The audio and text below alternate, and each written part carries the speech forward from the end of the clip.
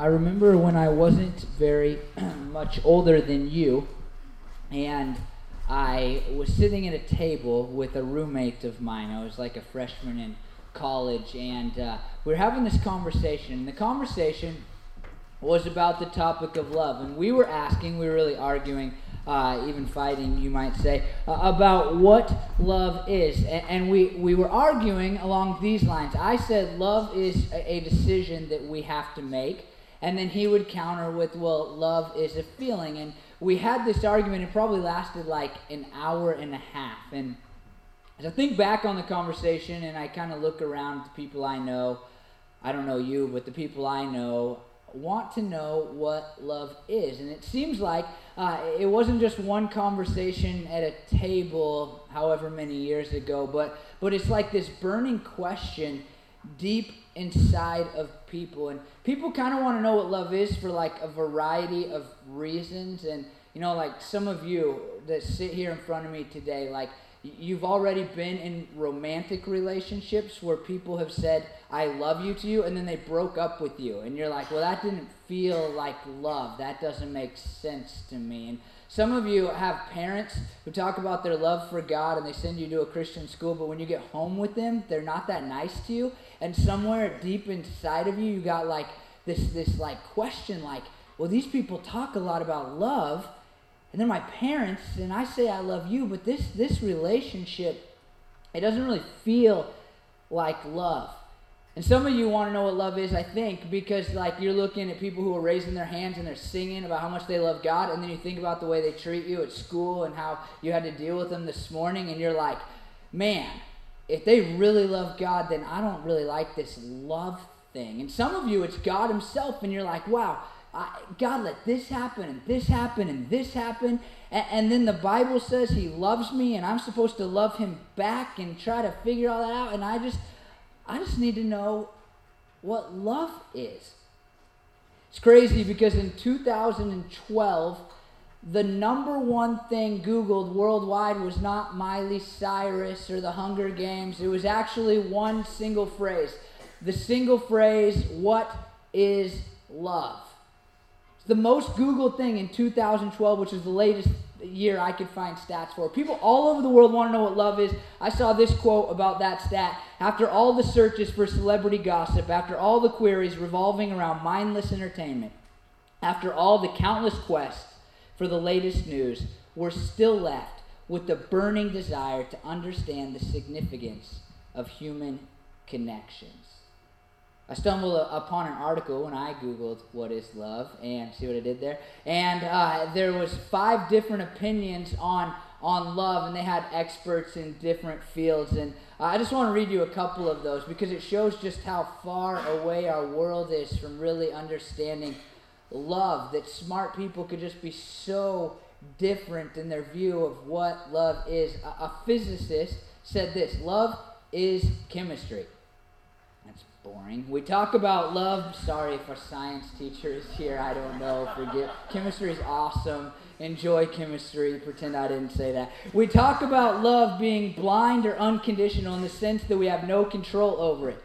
But then that is not so surprising, since love is basically chemistry. The brain can release a whole set of chemicals. And then he says a bunch of words that show that I didn't like chemistry that much, and I can't read them to you. And basically what he's saying is like love is just this like biological thing that exists inside of us. And we're like, wow, that guy's smart. But we know, I mean, I don't have to prove this to you, that love is not just like chemicals, right? I mean, that just doesn't make any sense. And then on the other side, a romantic novelist says this. She really says nothing, but this is her words. Love drives all great stories. What love is depends on where you are in relation to it. Secure in it, it can feel as mundane and necessary as air. You exist within it, almost unnoticing. What? Like, what is that? That doesn't mean anything. Like, she said words. She's not a very good romantic novelist, in my opinion. And so I like you, I'm just like you. I really want to know what love is. And when I want to know what something is or what life is about, I open up the Bible. And In the Bible, there's a passage of Scripture that you have heard at weddings, written by a guy named Paul, who was writing a letter to a church, and he was looking at this church and saying, wow, you people are not very loving. This is not love, and you talk about loving each other, but this is not what it is. And he launches into a description of love that you have heard if you've ever been to a wedding. Love is patient, love is kind, love is not self-seeking, it does not envy, it does not boast, you know, all of that.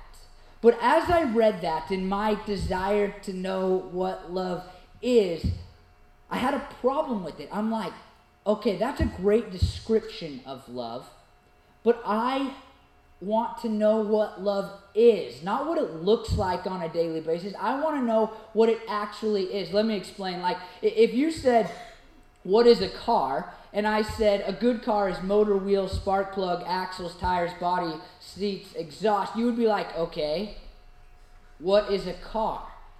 And for me, just in my own mind, like a description of love is not very helpful if I don't understand what love is. And so today, in the next 15 minutes or something like that, I just want to tell you what I have learned from the Bible about what love is. And I think that I am going to give you the greatest definition of love that the world has. I haven't searched all of Google yet, but I think that I will give you an imperfect, but maybe the best definition that currently exists on the planet of Earth of love. And so that should be exciting for you. And the first thing that you need to understand about love when we go to the Bible is that the Bible was written in Greek. Did you know that? The Bible was written in Greek, the New Testament, I should say. And in it uses a word for love that was very, very unique to the culture at the time. It uses a word that is agape. And if you were to go back and you were to look at all of the other writings at the time in which the Bible was written, you would see that when they say love, they use other words. But the Bible uses agape. It's so rare in other Greek literature at the time in which the Bible was written by a bunch of guys. It's so rare that for a long time people thought that the biblical authors, as they were inspired by God, made up the word to define this thing and to explain this thing that humans know as love, that English speakers know as love. It's like, this is what I think, it's like God looked down, and he was looking down, and he's like, man, all of those relationships that are characterized by love don't look like what love really is, and so here's a different word that hasn't been tainted and hasn't been messed up and hasn't just been destroyed by culture. Let me throw up, did that work? That did not work. I don't know what I'm doing up here. I'm sorry. I'm going to hit try again because that seems like a good idea. And I'm going to keep hitting. Bryn? Oh, you slide that way. That's backwards. I didn't want to go that way.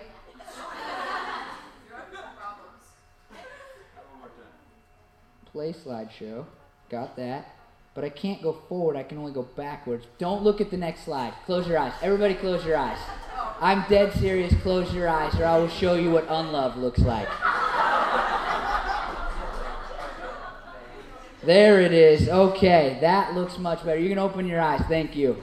And so I think God looked down at these relationships right here, the relationships that we characterize by love, like affection, the love that parents are supposed to have for their children and children for their parents, and friendship, the love that you're supposed to have for people that are kind of like you and like to do the same stuff as you and you think they're cool. And in romantic relationships where people get married eventually and things like that, these things are all supposed to be characterized by love, but you've seen that they can be really messed up, right? Like sometimes parents are mean to their kids, and sometimes friends are backstabbing, and sometimes marriages and romantic relationships end. We know that. And so I think it's like God looked down and he's like, all those words that you use for love, they are just wrong and they don't work. And so I want to teach you what love is. And he uses this new word, the word agape. And this is what the Bible says. The first thing that you need to hear, if I can switch it, there it is. This is what it says. And so we know and rely on the love God has for us. Check this out. This is just the most important phrase, one of the most important phrases in all of Scripture. God is love. Whoever lives in love lives in God, and God in them. What does this mean? It doesn't mean that love is God. In fact, one of the problems with the way in which we try to do love is that we make it a God. And when you make love out to be a God, it really becomes a demon in your life. But the truth is, God is love. It doesn't work opposite. So what does it mean? It means this. It means simply that when we think about God and the way he interacts with us, the people of the world, that one of the best words that we could possibly use to describe it is the word love, the word agape. It means that one of the key characteristics of who God is, his very nature, his very being, is the characteristic, the attribute of love. And the Bible says this really crazy thing. Romans 5:8, it says this, but God demonstrates his own love for us in this. This is key. This is how God demonstrates who he is as a being of love. While we were still sinners, Christ died for us. And then, in 1 John 3:16, this gets said in a different and more profound and really more important way, because this is really just going to get us to the bottom of what love is. If you're wondering, like, man, I don't know, I want to know if I love that person and if I should marry them someday, and I want to know if my parents love me and I want to know how to be more loving, then this is your answer. 1 John 3:16 is going to show us everything that we need to know. This is how we know what love is. Not from Google. This is how we know what love is. Jesus Christ has laid down his life for us. This is like something that I would, if I were you, I would just go home and I would reflect on just this one sentence. Like, if you just go home and you just sit around and you think about this all day, you'll be a better person for it, I can promise. But until you have time to do that, because we don't want you to get up and leave right now, I want to help you out with really what I think about this, some of my reflections on this. I'll tell you what I used to think it meant. I used to think that it meant that love was sacrifice. But that can't be true, because sometimes sacrifice is simply sacrifice. And if sacrifice was love and love was sacrifice, then there would be no need for two different words. And so love is not only sacrifice, but love is defined in the fact that Jesus Christ laid down his life for us. Jesus Christ laid down his life for us. So let me just tell you, this is what I think it means. And this is so exciting because it answers the question that the whole world apparently has. And this is what it says to us. When we look at Jesus and the story of Jesus, there are four really key aspects to him laying down his life for us. The first is this, that God looked down and he wanted what was absolutely best for people. God looked down at the earth. If you don't know this story, he looked down at earth and he saw a bunch of people who were sinners. All people were sinners. And he was like, wow, because of their sin, they are going to hell. And they are separated from a relationship with me. But I don't want that to happen. And he looked down, and this is what he did. God said, I want the best for them. And the question is why? Why did God want the best for us? I mean, generally the things we create, we don't care about them in a little while. We might have like one thing that, like a great drawing we did, or a song we wrote, or something that we think is really cool that we made. But generally, like most of the stuff we make, it ends up in the trash. But God looked down and he's like, I want the best for them. Let me tell you the reason. It's quite clear in the Bible. The reason is simple. He saw that each and every one of us, even you, had inherent worth and value. He looked down and he remembered, I created those people in my image, and so therefore, no matter how bad they feel about themselves, or no matter how many mean things people have said to them, or how good they don't feel about life and the way that they go about it, even despite all of that, I can see their worth and their value because I created them in my image. So God's like, okay, I want what's best for them, and here's what's best for them. He said there's two things they need. The first thing that they need is grace. They need to have sin removed from their lives. That's what grace is. It's somebody forgiving us for our sins when we don't deserve it. So God's like, I want to see the sin, all of the bad stuff that they have done wrong, I want to see that forgiven, because the only way that they can come into a relationship with me is the only way that they can go to heaven someday, and so I want to see that removed. But he's not like, I only want their sin removed and that's it. He's like, I want to offer them mercy. I want to see them succeed and be whole and have peace and feel forgiveness and feel joy and feel happiness and understand how much I love them. I want them to be whole and full beings. And here's the last part. God didn't just sit in heaven, which would have been a terrible story, and sit there and go, wow, I understand their worth. I would love for their sins to be taken away. It would be really great if they could be whole and feel good about themselves and have a good relationship with me, but I'm going to sit in heaven and not do anything about it. Instead, if you've ever read the Bible, he said, you know what? I'm going to come in the person that we know as Jesus, and I'm going to be born of a virgin, I'm going to live a sinless life, and then I'm going to die the worst death the world has ever known so that they can have that best. He said, I'm not just wanting that, but I'm actually willing to sacrifice for it. And so in this, this is how we know what love is. What is love? Let me say it to you in a sentence that rhymes, be very helpful for you, I promise, and explains, I think, as well as any sentence ever written, what love is as defined by the death of Jesus. Love is them above you as their goodness you pursue because of their value. I would like to be called Dr. Seuss from now on.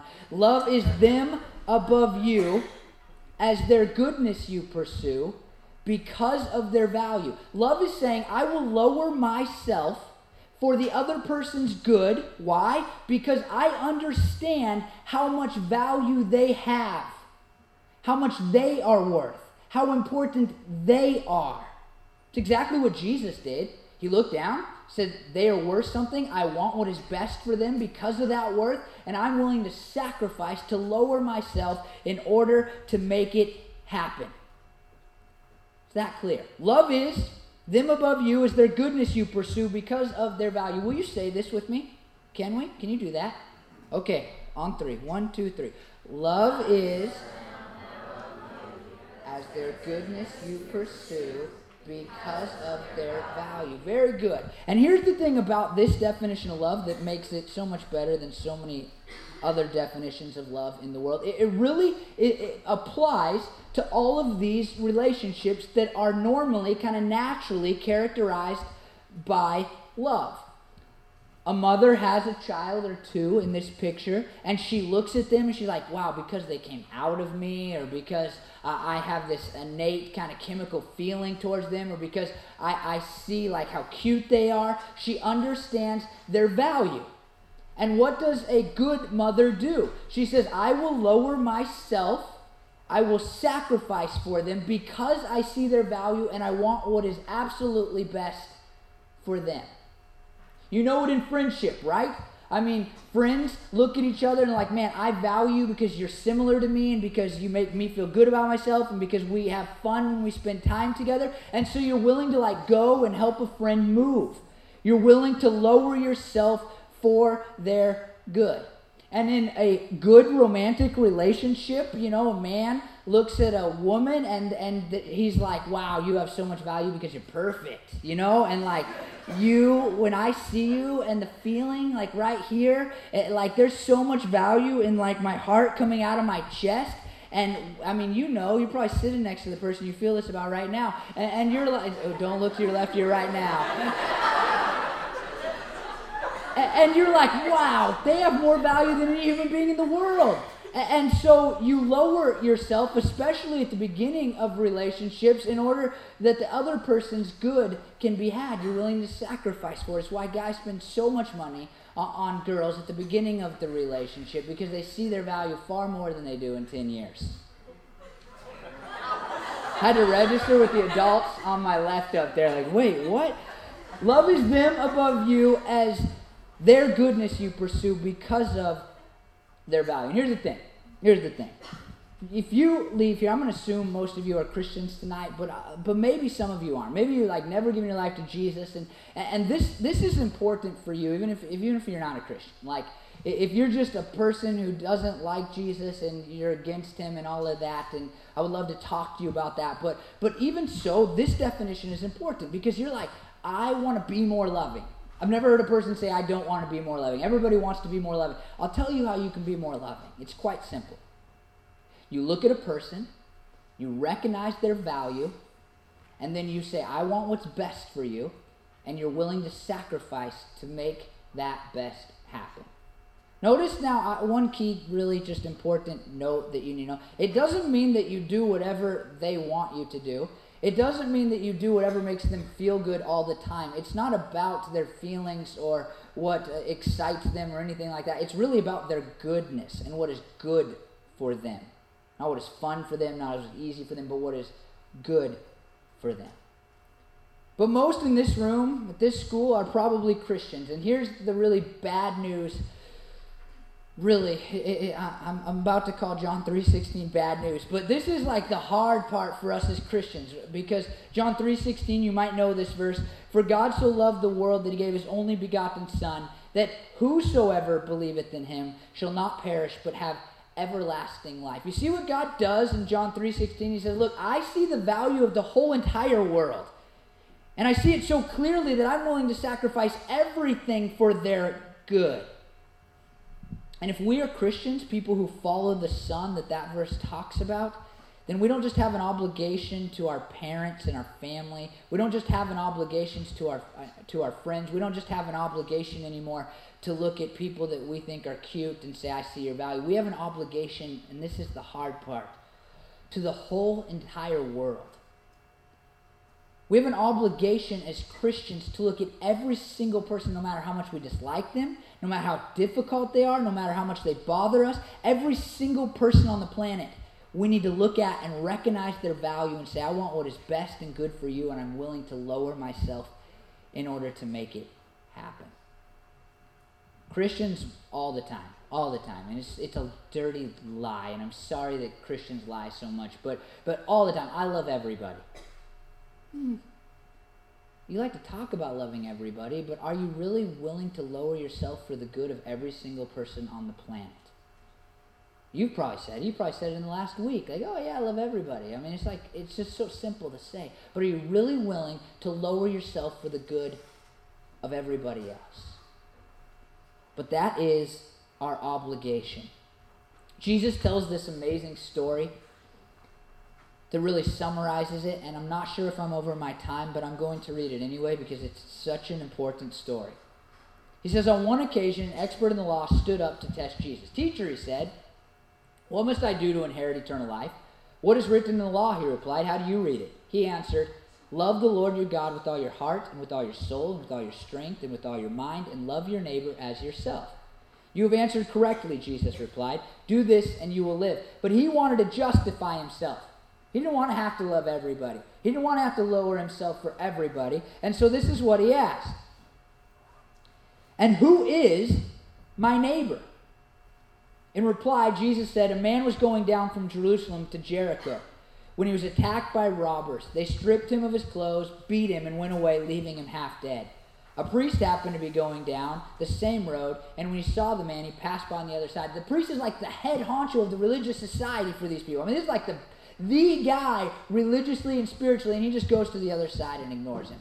So to a Levite, another really important figure, another guy who should be spiritual and really love God and love people, when he came to the place and saw him, passed by to the other side. But a Samaritan, this is like the low of the lows for the Jewish people in the way they thought. To be honest, the Jewish culture was racist against Samaritans because they were only half Jews and they didn't worship God correctly or in the correct place. And so Jewish people looked at them and they were bigots against them. And so Jesus now talking to a bunch of Jewish people, and this is what he says, but a Samaritan, as he traveled, came where the man was, and when he saw him, he took pity on him. He went to him and bandaged his wounds, pouring on oil and wine. Then he put the man on his own donkey, brought him to an inn, and took care of him. The next day he took out 2 denarii and gave them to the innkeeper. Look after him, he said, and when I return I will reimburse you for any extra expense you have. Which of these 3 do you think was a neighbor to the man who fell into the hands of the robbers? The experts in the law replied, and they probably hated saying this, the one who had mercy on him. Jesus told him, go and do likewise. Jesus says the people that you are to recognize the value in are not the people that you're related to. It's not the people that you're friends with, that you like. It's not the people that you're romantically interested in. It's the person who is nearest to you. Jesus says you are supposed to see the value in every person in a way that causes you to want their best and to be willing to lower yourself, to sacrifice for that best. And here's what it means for you and I. It means, first of all, that we need to be people who look at others in our lives and say, I'm going to do a better job of loving you. You know, if you're not a Christian, or you are a Christian, then you still want to be more loving, and the best way to do that isn't to say, I'm going to try really, really, really, really hard to be more loving today. I'm going to just, it's just going to be, I'm going to try. The best way is to look at the people in your lives and say, wow, you have value. And to remember why you understood their value in the first place, to remember anything good. Maybe some people you're like, I don't know if I can find anything. Just find like one thing. And just be like, man, just in that one thing you have value. And so I want what is best for you and what is good for you. And I'm willing to lower myself, to not yell at you, to do whatever it takes to help you succeed. And for those of us who are Christians, the obligation is bigger. The obligation is to look at every single person. Not just the ones that we already have relationships with, but every single person, and to remember their worth and to be willing to sacrifice for their good. Really, to love every single person. And here's my question. 2 questions for you if you're Christians. First of all, do you have an enemy that you need to remember the worth of? Is there somebody right now just popped in your head, you're like, man, I don't think there's anything good about those people. I don't like them. And if you knew what they did to me, and here, I get it. But Jesus died because he saw their worth. And therefore, you need to see it too. And here's the other question. Because it's really easy to talk about it. It's really easy to think about it. But who is God calling you to be willing to make a sacrifice for? It's really easy to I like them and I recognize their value and I want what's best for them. But the other part of love is being willing to sacrifice. And the question is not, do I always need to sacrifice? No, that maybe you have that question. No, you don't always need to sacrifice. You need to be willing to sacrifice. And so for you, just need to ask, who is God calling me to sacrifice for? Can you just imagine a world? Just imagine a world with me where every person, especially every Christian, because I think we have a chance, every Christian just said, look, I'm going to recognize the value in every person, and I'm going to lower myself for their good. Can you imagine how different the relationship with your parents would look? Parents, if they were lowering themselves for their kids always, and kids, if you were lowering yourself for your parents and you were getting off your high horse and saying, I want what's best for them because I see their value, wouldn't that change the dynamic of your relationship? Wouldn't that be absolutely incredible? Or even in your romantic relationships, if you have them right now, what if it wasn't about you because you saw the value in the other person? What if you were willing to break up with somebody if it was best for them? And what if instead of having these petty arguments that high school kids are known for, but it continues to happen forever, and I'm sorry you have the bad rap for it, but these petty arguments in these romantic relationships, we just lower ourselves and be what is best for you? And our relationship wouldn't be hey, let's cuddle, but it'd be I want what's absolutely best for you, and probably cuddling is not the best for you, and so I'm going to do whatever's best for you. Wouldn't that alter the romantic relationships that exist in our world? And I think, honestly, if we just bought into a real love and we understood the definition and lived it out, then there would be less hungry people, there would be less homeless people, and the fighting within our organizations, your school, our churches, would go down and down and down. Love is them above you, as their goodness you pursue because of their value. And I want to end, before we launch into another set of singing to Jesus, this is what I want to ask you. Just to end it, as you think about all that and how you treat people. Do you love God? Super easy to stick your hands in the air, sing about your love for God when it feels good and all your friends are here and your parents are going to be happy that you're doing it, and they might literally be watching you from the stands right now. That's really good for you. But, do you actually love him? Do you see the value and the worth of a God who died for your sins, who died because he loved you so much, who created you and wants to have a relationship with you and is all-powerful and all-knowing, but yet still, wants to deeply and intimately interact with you despite the fact that he knows all the things that you have done wrong and all the inadequacies that you have in your life? Do you really see the value in that? And are you really seeking what is best for him? I know I taught in a Christian school for a couple of years, and I went to a Christian university, and I get it. Sometimes you just look spiritual because of you, right? You want the people next to you to think that you really love God, and it's going to make you look better, and you want people to think that you're really smart when it comes to the Bible. But are you would you be willing to look stupid when it comes to the Bible? And would you be willing to not put your hands in the air if it was best for God? Are you willing to sacrifice for the absolute good, worship, honor, glory of the one who came to save each and every one of us? It's a question I want you to have. And some of you need to understand it, and you don't even believe it, and you haven't accepted Jesus. You've never said Jesus, I'm going to give you my life. And that'd be a huge first step for you. But for others of you, you're Christians, you've been Christians for a while. And I just ask, this is the commitment I want from you. I want you to commit to actually loving God and to actually loving others. Here's what I'm going to do. I'm going to turn it over to the band after I say a prayer. And Haley, I think that was Haley talking, mentioned that prayer table right back there. You can go back and you write something on it. But if you're at a place where you're I don't know if I love God, then you can come back there if you feel led by the Holy Spirit and you know that feeling and you're man, I just need to talk to somebody because I don't really love him, and I've heard about him and I've talked about him, and I know a lot about him because I go to this school, but I don't really love him. I would love to talk to you about that.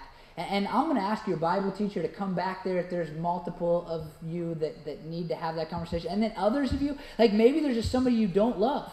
And you say, I can't find value in them, and I don't love them. And if you knew, if you're thinking if that guy speaking right now, whose name I don't remember, if he knew what they did, then he wouldn't even want me to love them. And I would love to pray with you about that and just have a conversation with you. And so I'll be back there, and if you feel led, if you don't feel led, don't get up, because it's not about you. If it's best for God and it's best for others that you come back there and talk to me, then do that, but not because I'm going to look good if I go talk to that guy right now. That would be so... the world calls us hypocrites, and you would define that. And we're going to try to avoid that. And so I'm going to say a prayer, and if you need to come back there for what is good and best for others because of their value and for God because of his value, then we would love to pray for you.